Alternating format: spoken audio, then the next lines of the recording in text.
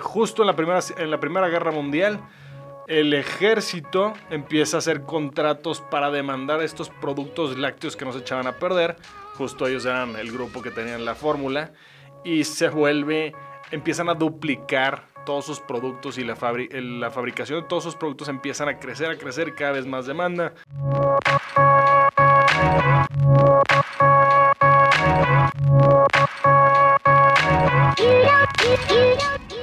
Muy bien, estamos de regreso en Ultra Found, el Club de Emprendedores. ¿Cómo están todos? Yo soy Maulamas. Gracias a todos por estar otro capítulo más con nosotros. Estamos en el capítulo 14 de 20. Oye, vamos a terminar la temporada. ¿Qué pedo? 5 temporadas, güey, en un blink of an eye. Pero bueno, vamos a arrancar el día de hoy con la historia de caso, éxito, fracaso. Esta historia está espectacular. Yo no sabía que eran tan grandes, pero Henry Nestlé. Vamos a ver la empresa tan enorme que hizo. Este güey nació en Alemania en 1814. En esas épocas ya se imaginan cómo era Alemania. De hecho, él es el número 11 de 14 hermanos de un matrimonio formado por Johann Ulrich Matthias Nestlé y Anne-Maria Katharina Ehmann. Su abuelo heredó un negocio familiar de cristalería, entonces toda la familia estaba muy involucrada en el negocio, vendían vidrio y además estaban muy posesionados con la sociedad a través del abuelo. El abuelo era una persona muy brillante, que tenía muchos contactos y aparte su hermano era el alcalde de Frankfurt.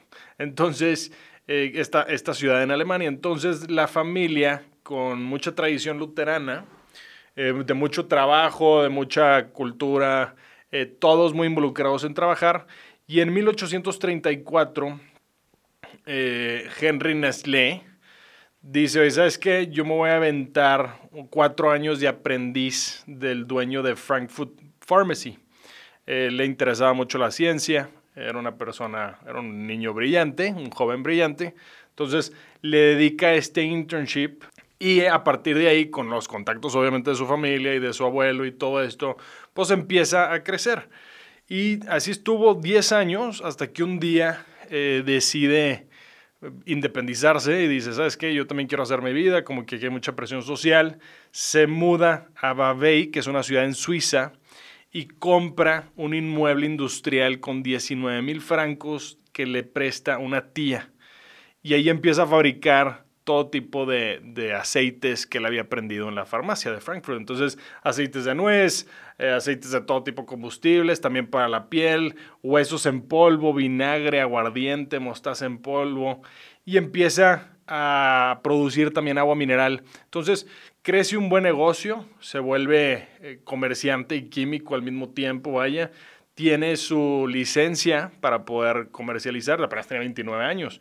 Y así se queda en Suiza, en esta ciudad, por muchos años, literal 16 años, con este negocio, hasta que se casa con Anne Clementine Ehmann. Y pues sigue creciendo su carrera profesional y en 1866, cuando ya tenía 52 años, dice, oye, hay un problema con los bebés aquí en el pueblo que no pueden tomar leche natural, leche de pecho. Y dice, yo tengo la fórmula, lo puedo hacer en mi fábrica, y hace una combinación de leche de vaca, harina de trigo y azúcar con el fin de darle un suplemento a todos estos bebés que no podían, que literal se estaban muriendo. Y pues no sabía, se vuelve un exitazo, este producto no existía, Nestlé modifica el escudo familiar que tenía para crear el símbolo de la empresa y dice, ¿sabes qué? Voy a hacer un negocio alrededor de este producto estrella que está agarrando muchísima popularidad por toda Suiza. Y de ahí, pues sigue creciendo y creciendo y creciendo, empieza a agarrar mucho valor su empresa y a sus 61 años un grupo de inversionistas en Suiza le compra la empresa. Y él dice, bueno, éxito, ¿no? Tuve un super cash out, voy a vivir el resto de mi vida en paz, y justo se queda hasta sus 76 años en 1890 en ese pueblo y muere de un ataque al corazón. Entonces, bueno, oye, pues qué padre invento, qué padres productos, pero Lo que no supo es que creó una línea para lo que siguiera el futuro, que no existía una empresa con esta receta, no existía una empresa con este mercado dominado en el mundo. Entonces, en 1905, el grupo de inversionistas dice, oye, ¿sabes qué? Vamos a agarrar esta fabriquita que tenía Nestlé y la vamos a unir y fusionar con la compañía Anglo-Swiss Condensed Milk, estaba fundada en 1866. Entonces, a partir de aquí, se crece la empresa, se vuelve ya algo muchísimo más dominante. Y en 1919, justo en la Primera Guerra Mundial, el ejército empieza a hacer contratos para demandar estos productos lácteos que no se echaban a perder. Justo ellos eran el grupo que tenían la fórmula.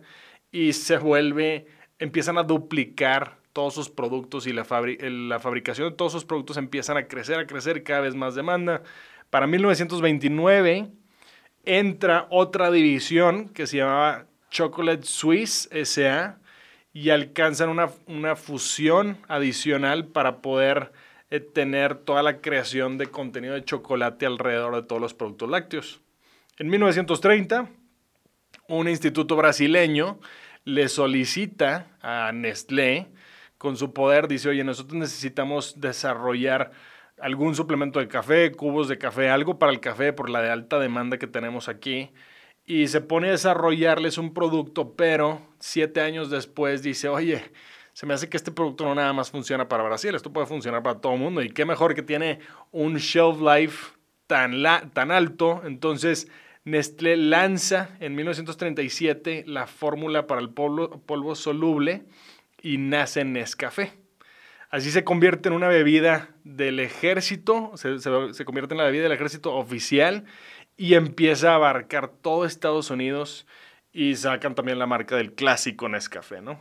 De 1962 a 1963 empiezan con una estrategia de, oye, vamos a agarrar nuevos mercados, nuevas empresas y empiezan a adquirir una empresa que se llama Findus, que inicia con el camino de comida refrigerada para poder tener ese brazo alrededor de todos sus productos lácteos y luego de ahí se les abre la oportunidad de comprar una empresa que se llama Maggi, que es la salsa literal, se convierte en también otro brazo de todo lo que son los condimentos y dicen, bueno, vamos a hacer una holding que se llama Nestlé Alimentaria S.A.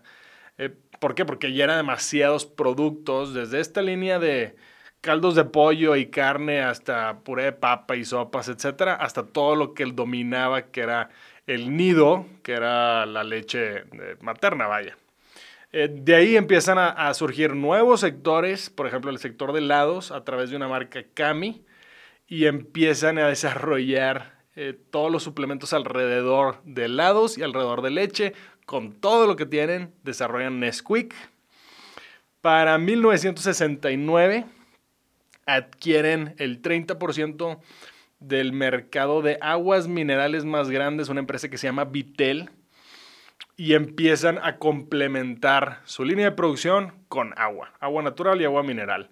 En 1977, la empresa empieza a buscar negocios alrededor de laboratorios de medicinas, cuidado de ojos, toda la parte oftalmológica, e instrumentos de medicina que pudieran ser producidos y distribuidos por ellos. Y en los 80s hacen una estrategia para empezar adquisición de todo lo que son el segmento de leche condensada.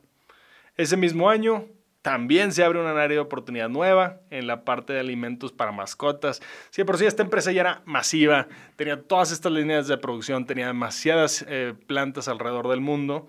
Y dice, vamos a adquirir Friskies, que era uno de los líderes en alimentos de mascotas. Adquieren la totalidad del 70% que les faltaba de la empresa Vitel, que era de agua y agua mineral. Y para 1998 adquieren Pet Food Spillers de UK y en 1998 fortalecen toda la parte de Nestlé en Europa con su fábrica para 100% dominando la parte de mascotas. Entonces, es una empresa ya muy grande para terminando los 90s. En los 2000s Siguen adquiriendo empresas, adquieren Chef America y Shoulder y contribuyen a consolidar la posición más importante en el sector de helados. Cada una de estas se complementaba con marcas adicionales. En el 2005 compran Delta Ice Cream por 240 millones de euros y en el 2006 toman la empresa Dreyer's y así se convierten en el fabricante de helados más grande del mundo con un market cap del 17.5%. Cada una de estas áreas ya es una industria billonaria y la estrategia de los holdings es vamos a seguir armando y posicionándonos en todas estas zonas, ¿no? Para el 2007, llegamos en los 2007, adquieren una división de nutrición médica que se llama Novartis Pharmaceutical por $2.500 millones y empiezan a producir también la leche Ovaltine, que es un complemento a uno de sus productos más importantes, que es el nido. En el 2014, Nestlé empieza a gastar alrededor de $350 millones en investigación y desarrollo dermatológico y anuncia 10 centros de investigación alrededor del mundo, empezando en Nueva York, en Hong Kong, en Sao Paulo, toda Norteamérica, Asia y Europa. En el 2017, toda la parte de Nestlé Health Science adquiere Vitaflo, que produce productos clínicos para personas con trastornos genéticos. También compran CMD Pharma, que está especializada en productos de pacientes con enfermedades crónicas. Prometheus Laboratories, empresa especializada en tratamientos de enfermedades gastrointestinales y cáncer. Toda la división de Nestlé Health empieza a crecer exponencialmente. Las ventas de Nestlé, nada más para que se den cuenta, 137 años después, 43% de sus ventas son en América, 28% en Europa y 29% lo que es Asia, Oceanía y África. Tienen más de 230,000 empleados, producen más de 8,500 productos y cuentan con fábricas en el 90% del mundo. Nestlé tiene una puntuación, esto está espectacular, una puntuación de reputación del 1 al 100 en el mercado de 74.5 de aprobación. También son el número 1 en nutrición infantil, productos lácteos y bebidas chocolatadas. Venden el 14% del volumen mundial de agua embotellada y 25% en Estados Unidos. Es el número 1 de cuidado de mascotas. Ahí hicieron un merge con liderazgo con Mars. Y son el número 2 líderes en helados y cereales.